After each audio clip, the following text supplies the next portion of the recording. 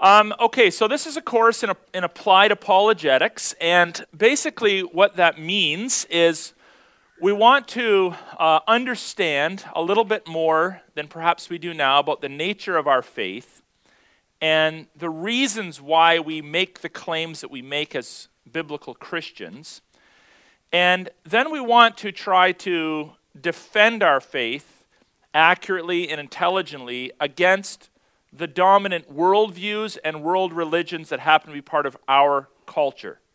So we're not going to get into every little cult and world religion out there. We're not going to be talking about the Christadelphians because there's hardly any of them around anymore. But we are going to talk about a couple dominant cults, notably Jehovah's Witness and Mormonism. We're going to look at least three major world religions, notably the theistic religion known as Islam and the pantheistic religions of Buddhism and Hinduism. We are going to have a discussion about the nature of faith and rationalism within Christianity. We'll talk over the course of this, our time together, about miracles, about biblical archaeology, about the nature of Scripture, about where reason and how reason and faith actually can go together. You don't have to pick one or the other. We'll get into naturalism, talk a little bit about evolutionary theory and all these kinds of great things. And then I would expect that we'll have a lot of bunny trails as you ask questions. So other things will sort of come up just as we spend the next few months together. So up on the board, basically we're going to talk about the nature of apologetics, and we'll define what that is. We'll talk about dominant worldviews. You may or may not be familiar with worldviews, but increasingly people who are students of culture and sociologists and people who are interested in matters of faith probably spend more time nowadays actually talking about worldviews than they do talk about world religions, because worldviews, we discover, really undergird all of the major and minor world religions. But nevertheless, we're also going to talk about some of the dominant religions in our culture and talk about some how-tos, how to defend the faith. This is not going to be in order. I'm going to kind of be integrating the how-tos with our previous discussions. And then what I want to look at is clues. I'll describe what that means tonight, and proofs for the superiority of Christianity. So I believe that biblical Christianity is superior intellectually, emotionally, socially, and so forth and so on, vis-a-vis over and against all other faith claims. And I would assume that many of you believe that too, but if you don't, hopefully you'll be convinced by the end of our time together. Okay? So without further ado, let's get right into our notes. We're going to start on page 1. And the first lecture is entitled Doing Apologetics in the Modern Era. By the way, we'll generally talk for about an hour. We'll take a break, and then we'll go for about 45 to 50 minutes. We'll be done by 8:30. If you want to bring snacks, I'm not sure what's wrong with this, Mark. Where's Mark? He's bumping over here on me. Okay, that's better. If you want to bring snacks, you are welcome to do so. Okay, I will prepare the lessons, you prepare the food, and we'll all be one happy family. Okay. So perhaps you've had a friend say something to you like this: all religions are the same. They essentially teach the same thing.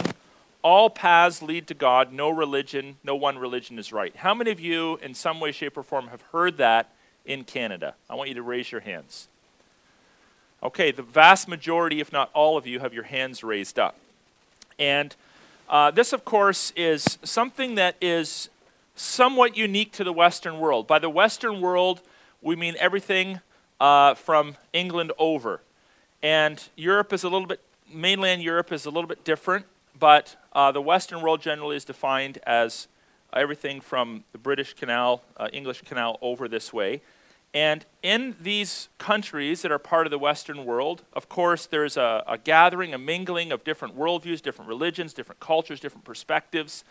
And there's a lot of pluses to that. On my street, we have people from all over the world. It's interesting to interact with them and learn about culture. But culture is not neutral, because culture is often inundated with worldviews and religious perspectives. And as we've come into this country, which sort of is a salad bowl of worldviews and ideas, we have been confronted with all sorts of different perspectives and all sorts of different ideas about what's right and wrong, including the dominant worldview in our culture that says there is no such thing as right or wrong. Okay, so this is a dominant theme you'll hear in our discussions about apologetics. By the way, Joe and John, you guys can come to the front. You don't have to sit back there unless you just really want to hang out by the coffee table. Yeah. Joe and John, everybody, you want to give them a hand? Okay, there we go. All right, Joe. So let's talk about our culture. And of course, you understand that when we're talking about any religion or any worldview, we're making broad, sweeping statements. There's obviously exceptions to every rule. There are people that might say, I'm a biblical Christian, but they actually don't believe certain things that 99% of other biblical Christians believe, but they still think they are one. So when it comes to conversations around things like postmodernism or modernism, obviously there are people that would say I'm a modernist or a postmodernist that may not agree with my definitions. Nevertheless, I think these are sort of standard definitions that most modernists or postmodernists would believe. So modernism, which is sort of the generation from the age of the Enlightenment up to, some people say, in and around the 1940s, 1950s. Many modernists who are not Christians would simply say, I don't believe the Bible is true. So if you were living in the modern era, what you would try to do then is you would try to prove that the Bible is true. But we have an added problem or struggle in our culture. And that is that we live in a culture called postmodernism, and the postmodernism says, well, I'm not even sure that there is such a thing as truth. I'm not sure that truth exists. I need someone to go get Mark for me, because this thing's driving me insane.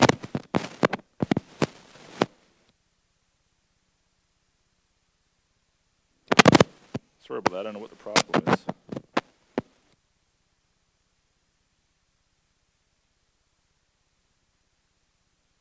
Okay, I'll just try not to move until he shows up.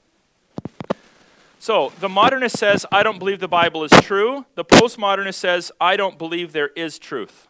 So this is obviously a huge issue, to try to take someone from a complete disbelief in truth, period, to believing in truth, and then introducing them to the truth claims of Christianity. So broadly speaking, postmodernism could be defined as a philosophical system that downplays or denies the validity of objective truth or data. So some postmodernists aren't going to say, I don't believe in truth altogether, but they're at least going to downplay it and say, you know, it's not really important for me to talk about truth. Now, those of you who have had conversations with postmodernists, I'm sure at some point you've responded with something like this. Oh, you don't believe there is truth? Do you believe that truthfully, right? And so we understand that there's a sense in postmodernism where it's sort of rationally illogical, it's contradictory, because the fact that a postmodernist can say, I don't believe that there is truth, is what? It's a truth claim. So you're making a truth claim that you don't believe in truth. And if you have conversations with postmodernists long enough, you'll discover that they actually can't think without making truth claims. They can't even have conversations without making truth claims. We all make truth claims, but postmodernists nevertheless either downplay it or deny it. So where do we see this philosophy? I would suggest to you we see this philosophy in our educational system. There's an increasing emphasis in education on process over content. Process over content. There's a downplaying of the authority of the instructor, the professor, and the teacher, and there's an emphasis on collaborative learning among students. This takes place not just within universities and elementary schools, but it also takes place within seminaries. So having studied in very, very conservative seminaries and having studied in very, very liberal seminaries, I can tell you there's a radical difference of educational philosophies between the two. So for instance, when I was studying at one of Canada's most, this is just bouncing around and making noise and carrying on, and I don't know what to do about it. I don't know if it's broken or...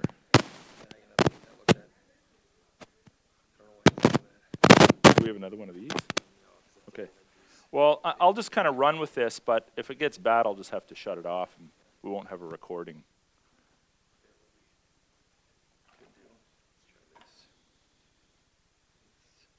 Put it in my pocket.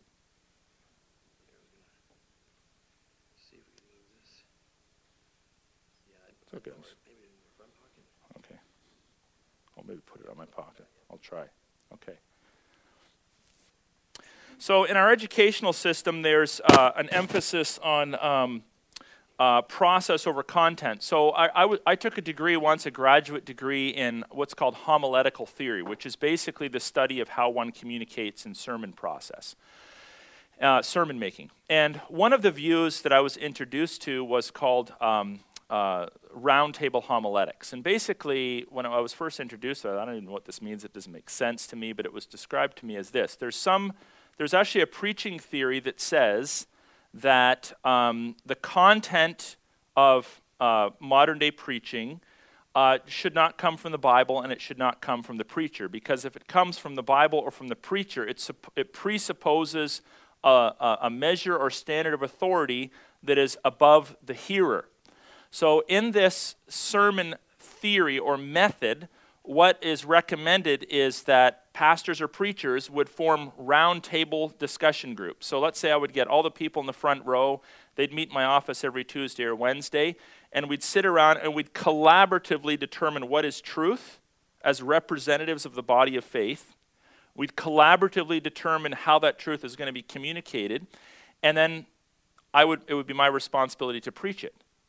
Well, clearly this is quite different than what you might be used to hearing in a evangelical church or a biblical church, but this is a dominant and used method of preaching among some people who claim to be Christians.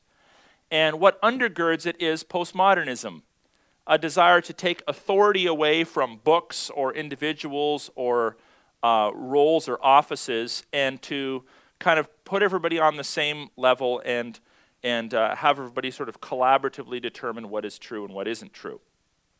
Another place that we see this is in government policy, individual rights over objective truth. So, of course, the gay rights movement is infamous for this. They are not interested, they are very offended in any discussions about objective truth, about the rightness or wrongness of a homosexual lifestyle, about issues of morality.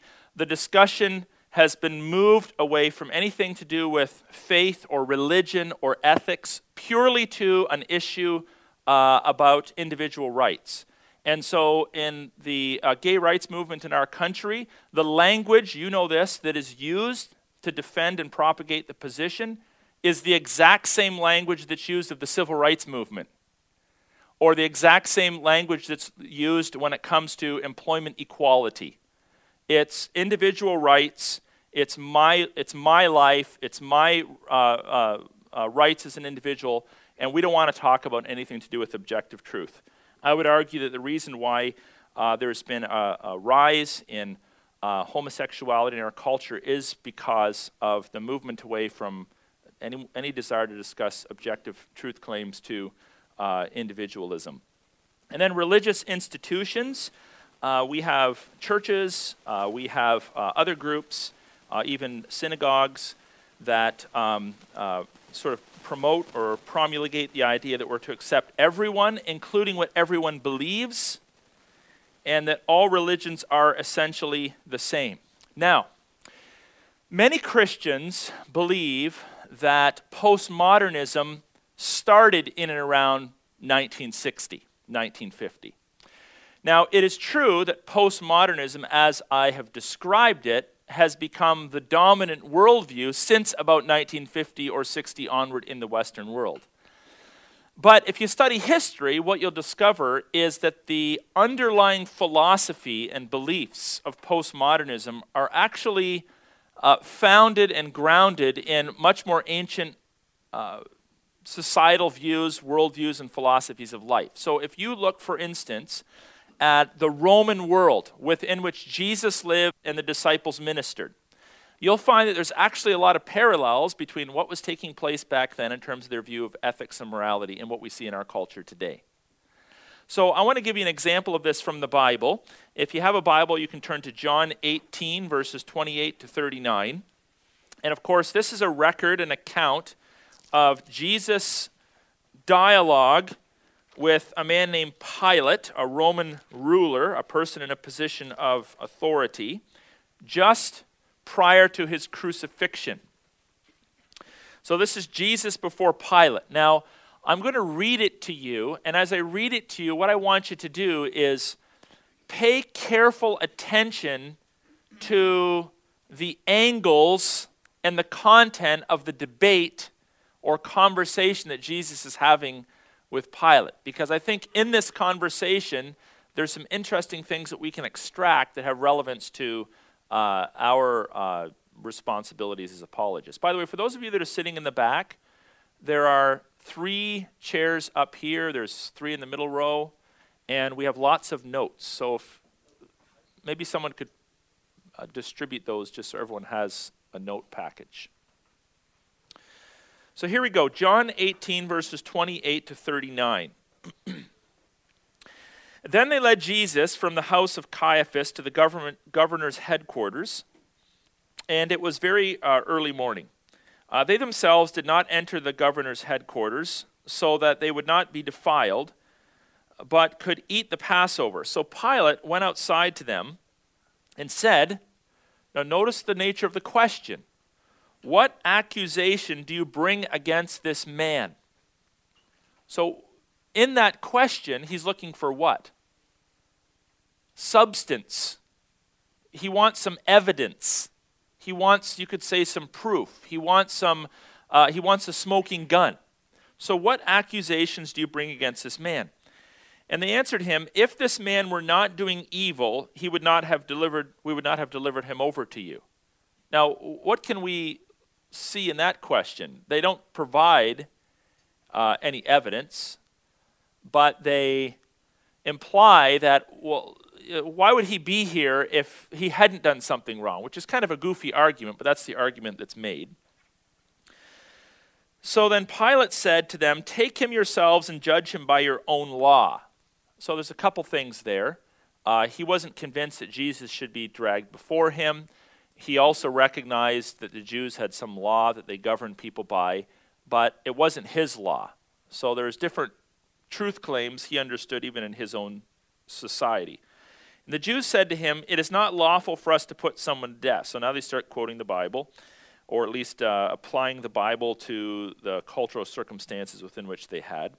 This was to fulfill the word that Jesus had spoken to show by what kind of death he was going to die. So Pilate entered his headquarters again and called Jesus to him and said, now here's where it gets really interesting. Are you the king of the Jews? And Jesus answered, do you say this of your own accord, or did others say it to you about me? So Pilate answered, am I a Jew? Your own nation and chief priests have delivered you over to me. What have you done? Jesus answered, my kingdom is not of this world. If my kingdom were of this world, my servants would have been fighting, and I would be delivered over to the Jews. I would not have been delivered over to the Jews, but my kingdom is not of this world. And then Pilate said to him, so are you a king? And Jesus answered, you say that I am a king. For this purpose I was born, and for this purpose I come into the world, to bear witness to what? The truth, he says. Everyone who is of the truth listens to my voice. But then Pilate says to him, what is truth? Which is a fascinating question and sounds a lot like a Canadian kind of a question. After he said this, he went back outside and said to the Jews, I find no guilt in him. He makes a truth statement, or at least a sort of a didactic, clear statement of what he believes to be factual. But you have a custom that I should release one man for you at the Passover. So do you want me to release to you the king of the Jews? And of course they said no, they want Barabbas. Now, pay attention to the dialogue. Pilate says to Jesus, are you the king of the Jews? Now, Jesus does not offer a direct response to the question, but he replies with a question of his own. He asks him a question back. Pilate then defends his position as a non-Jew. What's the implication? I'm an objective bystander. I'm not familiar with what's been going on between you and your fellow countrymen. Jesus then expresses a fact or makes a truth claim that his kingdom is spiritual, and then Pilate makes a truth claim, at least he makes a statement of the claim that he believes Jesus is making. You are a king then. Jesus then affirms Pilate's statement as truth, and he appeals to reason and to truth in order to do it. And then Pilate dismisses the concept of truth and then goes on to, ironically and contradictory, tell the Jews that he has no basis or truth basis for a sentencing. So this is an interesting dialogue. It sort of is a lot like what you'll encounter if you are dialoguing with the average Canadian who believes in postmodernism. There'll be, on one hand, a denial of truth. You'll hear statements like, well, how can we ever know that there's a God? How can we ever know the Bible's true? Or, I don't believe there's a God. Or, I don't believe there's such a thing as truth. But in the very conversation that you're having with that person about the nature of truth, they will be making truth claims or asking questions that in some way are rooted in truth claims. So this is interesting. So the problem is that I would suggest to you that postmodernism is two things. It's actually unlivable. One can't be consistently a postmodernist. One cannot consistently downplay or deny the validity of objective truth and live. I mean, your mind won't even allow you to think without grabbing onto certain categories of truth, or at least things that you perceive to be true. And secondly, it's inconsistent. For instance, how can you ask a question of anything if there's no objective answer of anything? How can you sit in judgment if there's no truth to be determined? And of course, many who are not Christians and are postmodernists will say, well, we don't believe in judging people. But they will judge you if you judge other people.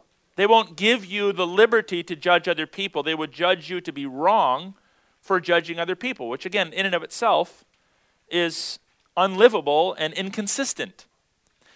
And third, how can you appeal to any basis, whatever that basis might be, if there is no basis for anything? A postmodernist, in fact, can't even rightly say, well, here's my basis for not believing that there is truth, because the basis implies that there's some truth that you're basing your idea that there's no truth on. So it's a very strange and inconsistent way of thinking, but it is not particularly new. It's been around for a long, long time. It just happens to have sort of reared its ugly head in full force in the last number of decades. Now, I also find within Jesus' response some clues. I call them clues because they're not like airtight arguments. They're not the be-all and end-all to apologetics, but he gives us some clues, some insight into how we might want to respond to questions like, all religions are the same, they essentially teach the same thing, all paths lead to God, no religion is right, or there is no such thing as truth. Let me share three of them with you. They're in your notes. Ask questions of the postmodernists that draw out conclusions. I personally, obviously I don't know the answer to every question that anyone might ask me about the nature of my faith.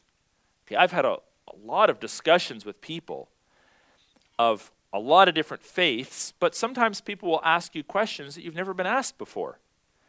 And what often happens with people like us who are interested in defending our faith and articulating our faith, all of a sudden we sort of go through the mental card catalog and we're trying to remember what's the answer. I heard it in a sermon or Aaron mentioned it in class. I can't remember the answer, so we get all uptight. Well, let me just say straight up that one of the most effective things you can do, both to build relationship, to increase your understanding, and to give yourself time to think through the issues is ask questions about questions that you've been asked. So if someone says to you, tell me why you believe in God. Well, okay, what's the answer to that question? But you can say, okay, well, that's an interesting question. Why do you ask it? Or have you ever talked to anybody about this before? Or what were you taught growing up? Or have you ever talked to anybody before that believes in God? Now, what this does is this demonstrates a measure of respect. It helps the conversation not to start out as sort of a defensive conversation where they ask you a question, you're answering, they ask you another question, you're answering, you start to get mad at each other. It demonstrates an interest in their personhood, their story, their history, their background, their beliefs. but it also sort of allows you time to think and understand more the question behind the question. Because someone might say to you, why do you believe that there is a God?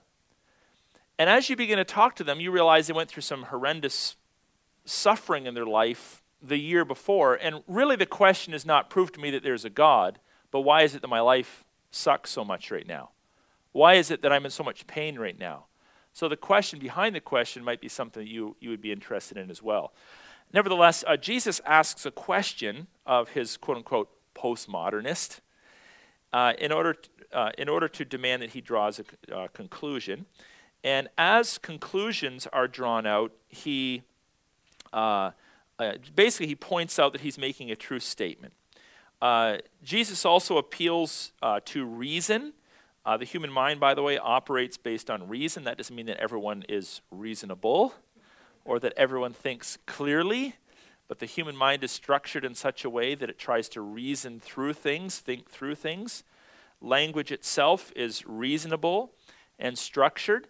If you think about it, if you speak English as your first language, you probably even think in English.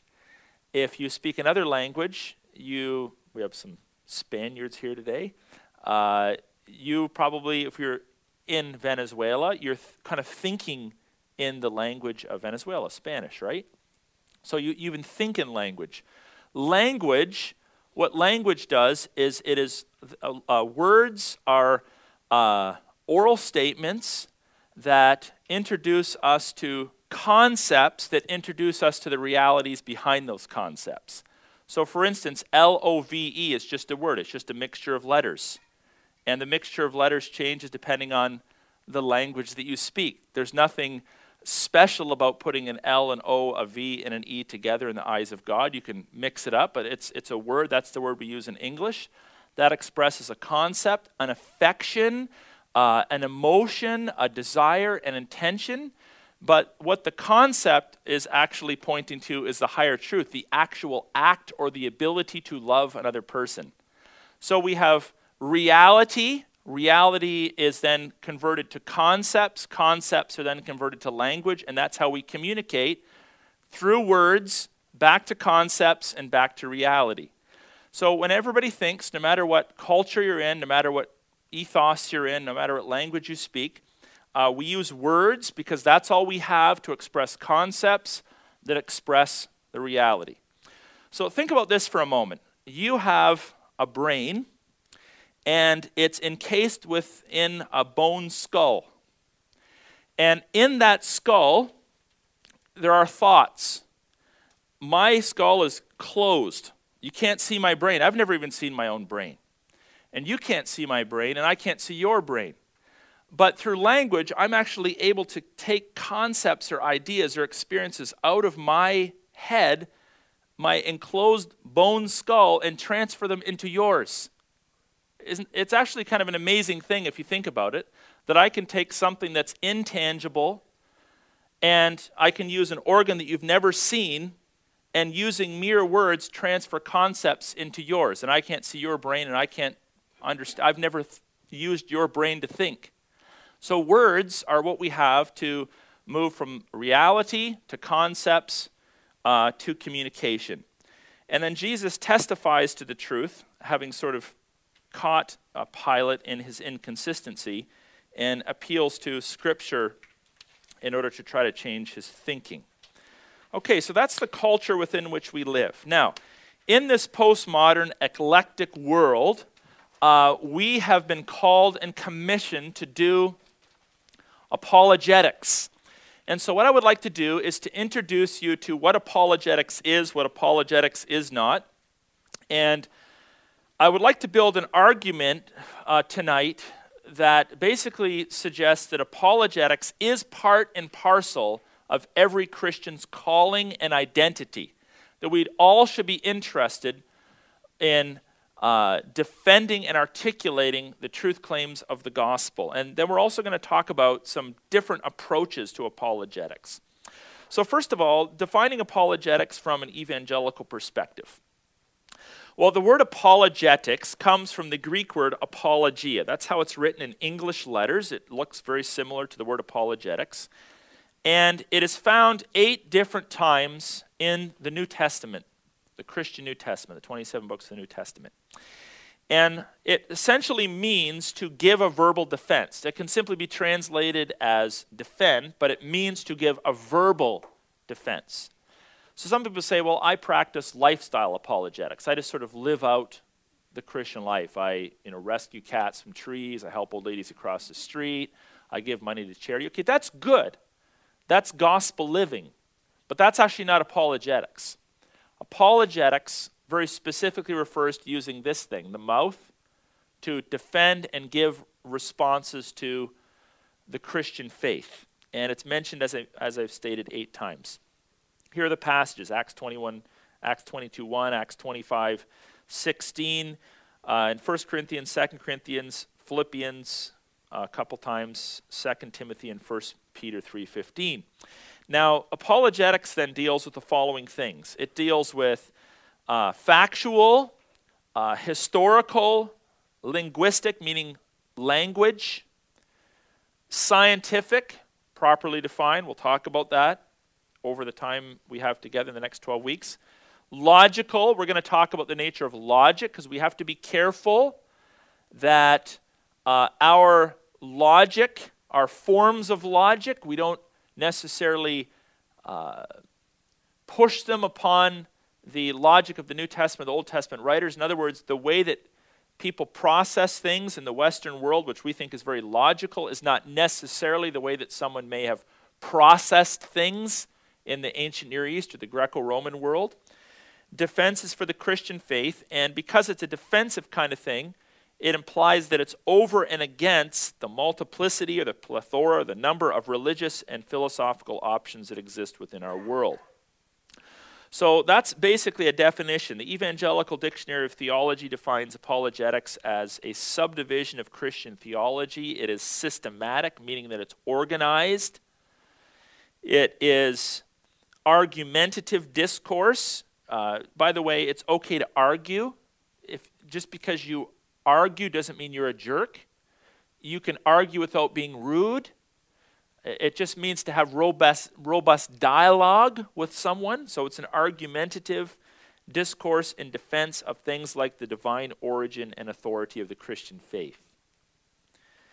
Now, there's 2 assumptions that frame the history of evangelical apologetics. Historically, evangelicals affirm that the Bible is authoritative. We do not mean by this, I want you to hear this clearly, that everything there is to know is in the Bible. That's not true.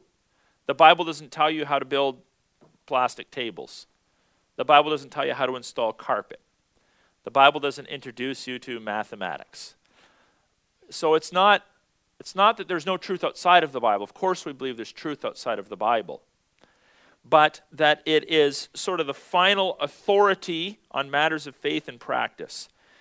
And therefore, evangelicals feel comfortable functioning as exclusivists.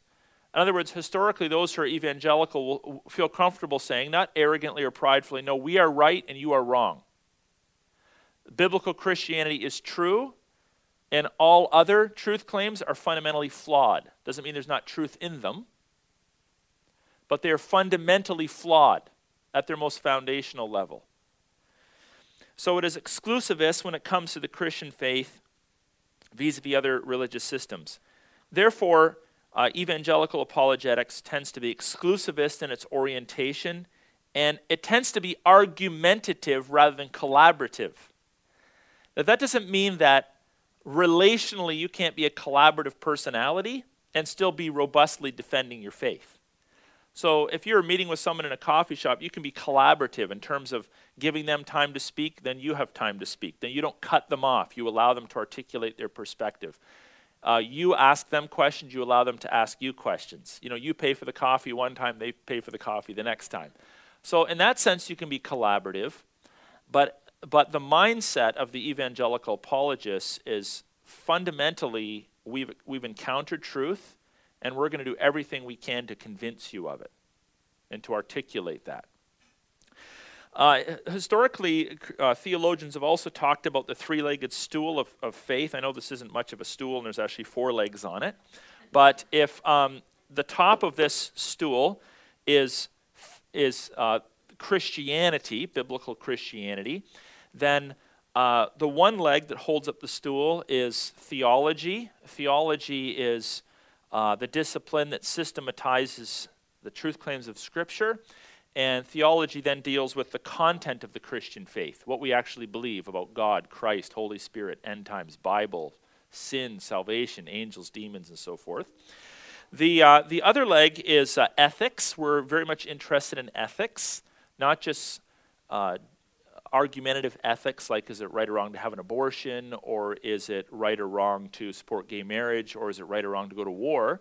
Not just the sort of hot-button debatables, but ethics actually refers to anything to do with morality. How do you live the Christian faith? It includes the things that I've mentioned, but it also includes stuff like how do I treat my wife? How do I raise my kids? How do I handle my money? Those are ethical questions. And then finally, the third leg is apologetics. And apologetics is essentially the art and science of defending the Christian faith over and against other competing truth claims or worldviews or world religions, okay? And I would like to suggest to you that if you grow in each of these 3 areas, the top's going to be a lot stronger. Your faith is going to be a lot stronger. So learn your Bible, learn how to live out your faith, and learn how to defend your faith, right? Now, what are evangelicals best at? Probably the first. Learning their Bibles. They're kind of a little inconsistent living it out, but we try. And apologetics, many of us don't ever get around to. But I think we probably should. And obviously you're here tonight, so I don't have to convince this crowd of that. Now we're going to talk a little bit about the nature of faith. Faith is a funny word, often used, most often poorly defined or poorly understood.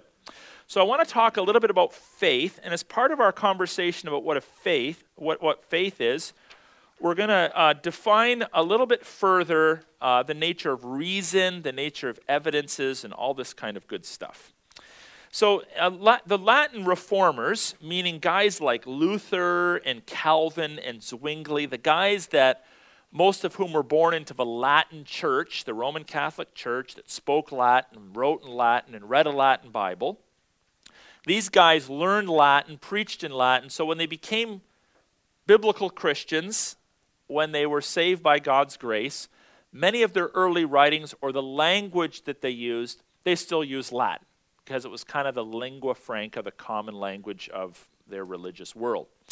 And 3 words that often come up in their conversations as they tried to describe to their fellow theologians and the common man what is faith, they used 3 words: notitia, assensus, and fiducia. And these words are have been passed down in conversations about apologetics and are still part of theological discourse today. So here it is. Notitia refers to content.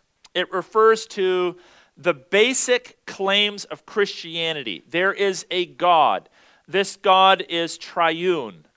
This God is composed of Father, Son, and Holy Spirit. The Holy Spirit came to earth, the Son of God came to earth, was incarnated in Jesus Christ, born of a virgin, lived 33 years, was murdered, put in a grave, resurrected on the 3rd day, and salvation is by grace through faith alone. And these basic concepts of the Christian faith are, it's called notitia. It's the content of the Christian faith. And so to have true faith, one actually has to believe in these things. One can't say, well, no, it's just about my relationship with God. I just love God. I just feel Him in my heart. And, I saw Him in the cry of a baby and the song of a sparrow, and that's my God. No, actually, true belief, true faith, has as its heart content. So you actually can, without being, you might be perceived as rude and arrogant, you actually can say to someone who says, Jesus is not the only begotten Son of God, you're not a Christian. The Bible's not the Word of God. You actually can say, actually, you're not a Christian then. Well, I'm a person of faith, but I don't believe Jesus is coming back. Well, then you're not a Christian. I'm a person of faith, but I don't believe, God exists. Then you're not a Christian. Okay, so there's a content to the faith that one needs to adhere to. And we sort of usually boil those down to like the big five or the big six. God exists, God is triune, Jesus Christ came to this world, born of a virgin, he's coming back, and salvation is by grace through faith alone, right? So we're not talking about necessarily belief whether you should be immersed or poured in baptism, but sort of the basic heart of the Christian faith. You have to believe that to have true faith. But there's something else you have to have. You can't just sort of be aware of it. You have to assent to it. And so the word assensus refers to intellectual assent, like a mental choice. I believe that to be true. So you have to believe it to be true, not just be aware of it. And thirdly, fiducia is personal trust or surrender.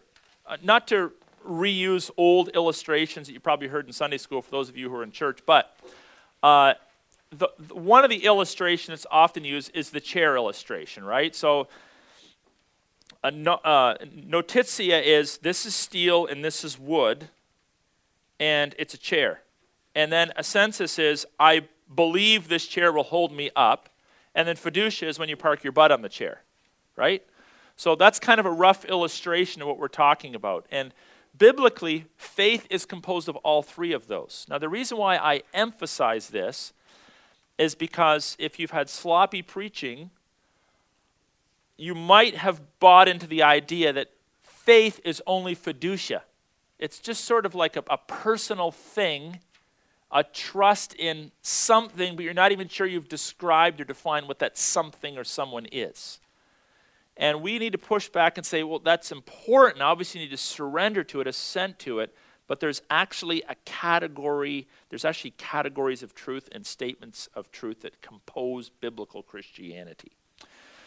We also see in the scriptures that there are some examples of apologetics or defense of the Christian faith. These are not comprehensive examples, but I want to point out a few to you to sort of build the case, I guess, that apologetics is a biblical thing. Let's look first at Acts chapter 19, verses 8 to 10.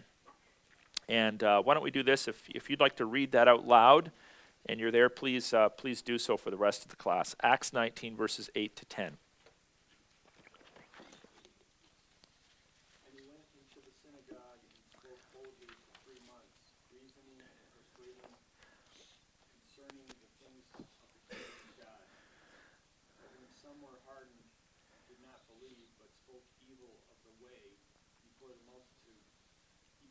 From them and withdrew the disciples, reasoning daily in the school of Tyrannus. Okay, thank you.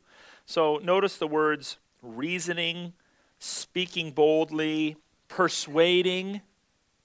And then when people said, get lost, he left and went on to someone else.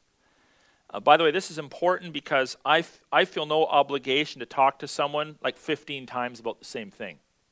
I may talk to someone once or twice, but one of the things you'll find in apologetics is a lot of people who waste your time. So I used to have a Muslim friend regularly over. We'd have shawarma together. We'd talk about Christianity.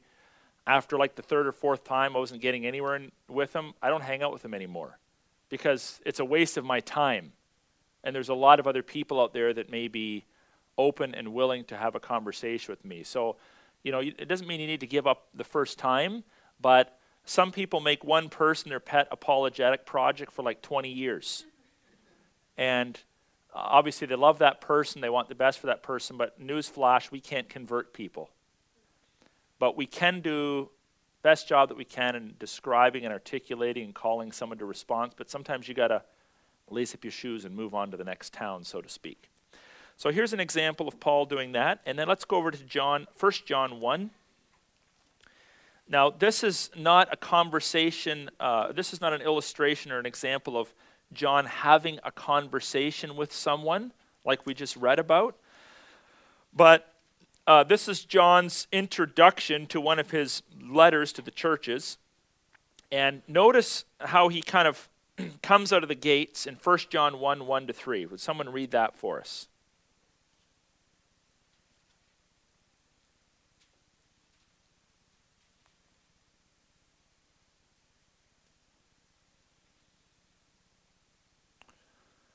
That which was from the beginning, which we have heard, which we have seen with our eyes, which we have looked at and our hands have touched, this we proclaim concerning the word of life. The life appeared, we have seen it and testified to it, and we proclaim to you the eternal life, which was with the Father and has appeared to us. We proclaim to you what we have seen and heard, so that you also may have fellowship with us. And our fellowship is with the Father and with his Son, Jesus Christ. Thank you. So the words that stand out to me are sort of those words of evidence. As he's about to share his message, he refers to things like, hey guys, I've heard this, I've seen it, I've touched it, I've experienced it. This kind of language is in the text. And clearly the writer is very convinced because he has thought through and had some sort of a personal encounter, not just an emotional encounter, but a full-fledged encounter with some truth that he wants to communicate to his listeners. So he uses eyewitness testimony, sort of proof or evidence, as you might say, to introduce the message that he's about to share. And then Peter, in Acts chapter 2, he's quoting from Old Testament prophecy, obviously, here. And there's a whole fascinating field of study in biblical studies about how New Testament writers use Old Testament texts to build cases and arguments. But here, it'll suffice to say that Peter, and we're not going to read all this, but in Acts chapter 2, if you look at especially verse 16 and following, he goes back, he takes a prophecy that was probably written in and around 700 years earlier. We think Joel was written around the 6th, 7th, 8th century BC. And he takes this and he declares that this prophecy has come true in their own time and place in history. So he appeals to Old Testament prophecy to support what we call the Pentecost event. So there's a little bit of a defensive, apologetic dimension to that sermon that he's about to preach. Now, some key figures and their views of apologetics. E.J. Carnell suggested that apologetics is the branch of Christian theology that answers the question, is Christianity rationally defensible? It is the task of the apologist to arrange answers to critics who pose objections against things like Christ, salvation, or the truth of the Bible. According to Carnell, the purpose of apologetics is to glorify God by defending his words and to eliminate any excuse. I love this language, any excuse that the critic may have for repenting on the grounds that Christianity is illogical. So it's not to make the person repent, and it's not to bring about the repentance, but it's to push away some of the excuses that people might have. So someone might say, well, I don't know if Jesus actually existed. Well, lo and behold, there's actually evidence that one can present that Jesus existed. Okay, Jesus existed. I don't really know if he performed miracles. Well, there's actually evidences that you can present that Jesus performed miracles. And so you begin to push away the human obstacles to sort of best position that person for God to work and for them to put faith in Jesus Christ. Bernard Ramm defined apologetics as the strategy of setting forth the truthfulness of the Christian faith and its right to the claim of the knowledge of God. According to Ramm, the question of strategy, that is, how is truth applied to Christianity, is the basic bedrock in Christian apologetics. Norman Geisler described the central task of the apologetic approach in the following way. The heart of this apologetic approach is that the Christian is interested in defending the truth that Jesus is the Son of God and the Bible is the Word of God. These are the two things that are most important to him. However, prior to establishing these two pillars on which the uniqueness of Christianity is built, one must establish the existence of God. For it makes no sense to speak about an act of God, like a miracle, confirming that Jesus Christ is the Son of God or the Bible is the Word of God, unless, of course, there is a God who can have a son and can speak a word. William Lane Craig suggests that apologetics is a theoretical discipline that has practical application. He defines it as that branch of theology that seeks to provide a rational justification for the truth claims of the Christian faith. A couple more. Gordon R. Lewis, apologetics is not the same as theology. He defined apologetics as the science and the art of defending Christianity's basic truth claims. The thing I like about that, I don't necessarily like the word science because it's not always defined properly, but let's just, for the sake of conversation, say science refers to facts. There is the factual side that you can actually learn to present certain facts, but there's also an art to it. And just to give you an example, which I've already given you, asking questions, I think is an art in all good conversation, but it's especially a good art and a good strategy in apologetics because it draws out underlying questions. It puts people at ease and opens up doors to discuss things that maybe that person would even be thinking about wanting to discuss. Lewis juxtaposed the difference between theology and apologetics, saying, theology presupposes the primary tenets of Christianity and sets forth their implications in systematic detail. That's what we did in the last class, right, last fall, for those of you who were here. Apologetics, on the other hand, examines Christianity's most basic presuppositions. It considers why we should start with Christian presuppositions rather than others. So why should we start with the presupposition that there is a God, or God loves people, or he's a God who's interested in salvation? So we discuss those presuppositions.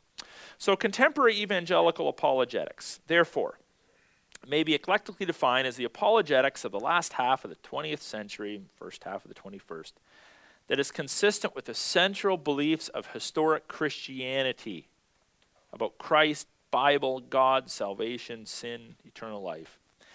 It is scientific in part, it's artistic in part, it's strategic in part, it's rational, and it's practical, in that it defends Christian presuppositions against non-theistic worldviews. We'll describe what that is. Non-Christian theism. There are other people who believe in God that aren't Christians, like Muslims, like Jews. And atheism, those who say there is no God. It defends the assertion that there is a God who can have a son and can speak a word. It's also a discipline of theology in that it defends the truths that Jesus is the Son of God, the Bible's the Word of God. Its purpose is to glorify God and bring mankind unto repentance. So one thing I want to sort of stress based upon that last statement is it's kind of difficult to defend the content of the Christian faith if you're unfamiliar with it. So if you want to grow as an apologist, you also have to grow as a theologian. So you have to grow in your understanding of the content of Christianity, not just the strategies we use to articulate it, but you have to learn about Jesus, God's salvation, and the claims of Christ have to sort of make sense to you, and then you're going to be able to articulate them all the much easier. I'll let you in on a little secret of mine. Whenever I study the Bible, I often ask myself the question, okay, I believe it to be true, whatever it is I'm studying, but why did God choose to tell us this out of all the things he could have told us? Because obviously God's revelation to us is limited. We don't know everything there is to know about God. We have 66 books. We have the words of prophets and apostles. So it's limited. I mean, the gospel writers even say that if they wrote down everything Jesus said, it'd fill all the books in the world.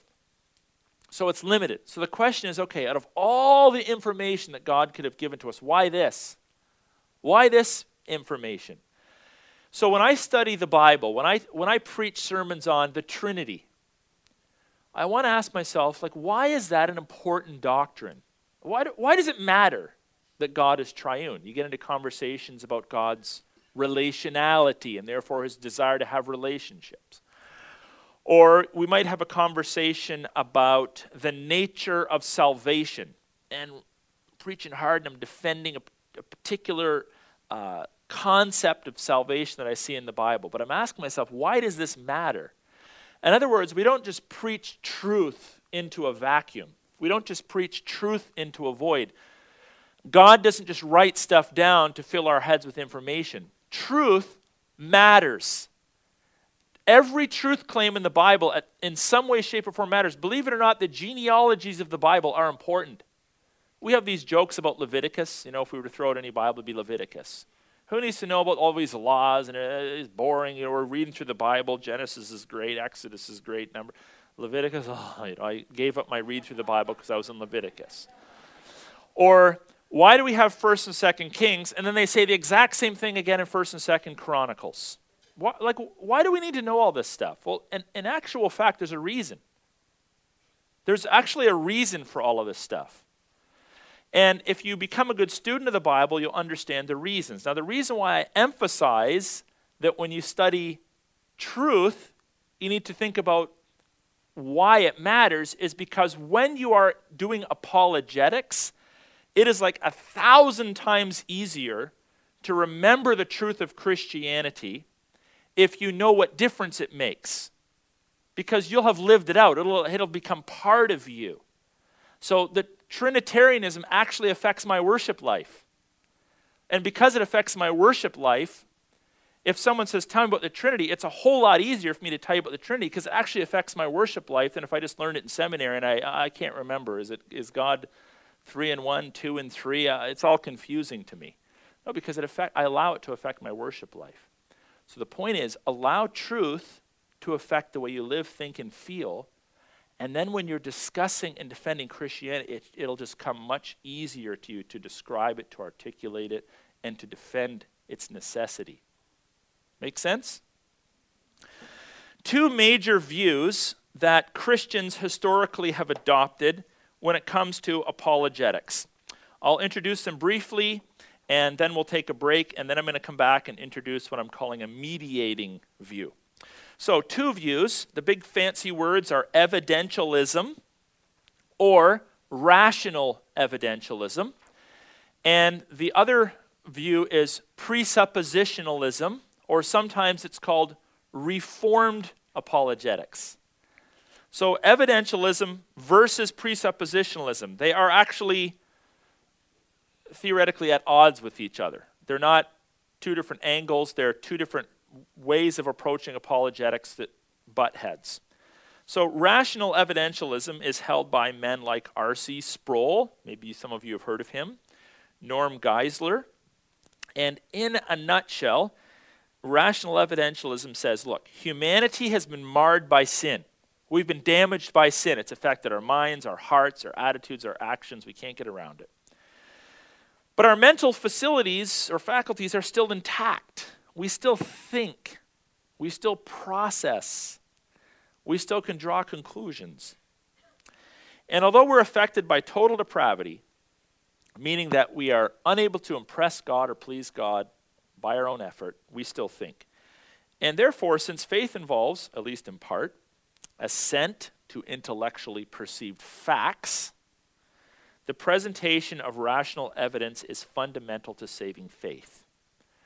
So in other words, you can talk someone essentially into belief in Christianity. You can't say, but you can actually present enough evidence, enough logic that someone can become convinced of Christianity. Now, not everybody agrees that that's how we should approach apologetics, but some people do. So there's another view called presuppositionalism. And I know, John, you asked me about this many months ago. And one of the major proponents of presuppositionalism is a man by the name of Cornelius Van Til. He is a Reformed theologian. And presuppositionalists like him insist that the doctrine of sin, the way the Bible talks about the sin of humanity, especially the doctrine of total depravity, which is we are completely unable to reach out to God in and of ourselves. It requires God's grace. That therefore it is pointless to differentiate apologetics, defending the faith, from evangelism, the proclamation of the gospel, the cross of Jesus Christ, the call to repentance. So he says that one can present all the argumentation possible, like logical arguments, rational arguments. You can debunk evolution. You can debunk Hinduism, Buddhism, Jehovah's Witnesses, all these other isms. You can do all of that till you're blue in the face. But the unregenerate person, the sinful person will not respond to Christ apart from the work of the Holy Spirit. So that in fact, he says that true faith, true belief in God has to be accepted as a presupposition. Now, what would be one kind of significant passage that someone like that would point to? Can you think of one? That God just is? How about Genesis 1:1? In the beginning, God. So interestingly, the Bible opens without any defense of God's existence. It just says, God is, and this is what God did. Take it or leave it. Now later, we looked at some examples of people defending that. But presuppositionalists look at the Bible and say, look, the Bible itself, which we believe is God's special revelation of himself to man, assumes the existence of God.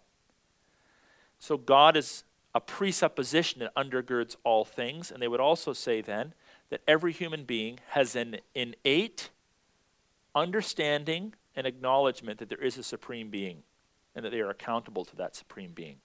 They may not know his name. They may not even refer to him as he. But there is a sense in all human beings there is something supreme to us that created us. And anyone who denies that is in fact being disingenuous to what they know deep down. So a presuppositionalist essentially says, look, it's really a work of God, so it's pointless to get into conversations about science versus the Bible, modern archaeology versus biblical archaeology. A person has to be overcome by God's Spirit, accept God as a presupposition, or they will never be open to considering any of the faith claims of the Scriptures. So those are the two views that are at odds with each other. And I'm going to suggest a mediating view that sort of does honor to both of those. But first we'll take a few minutes for a break, and then we'll come back together, okay?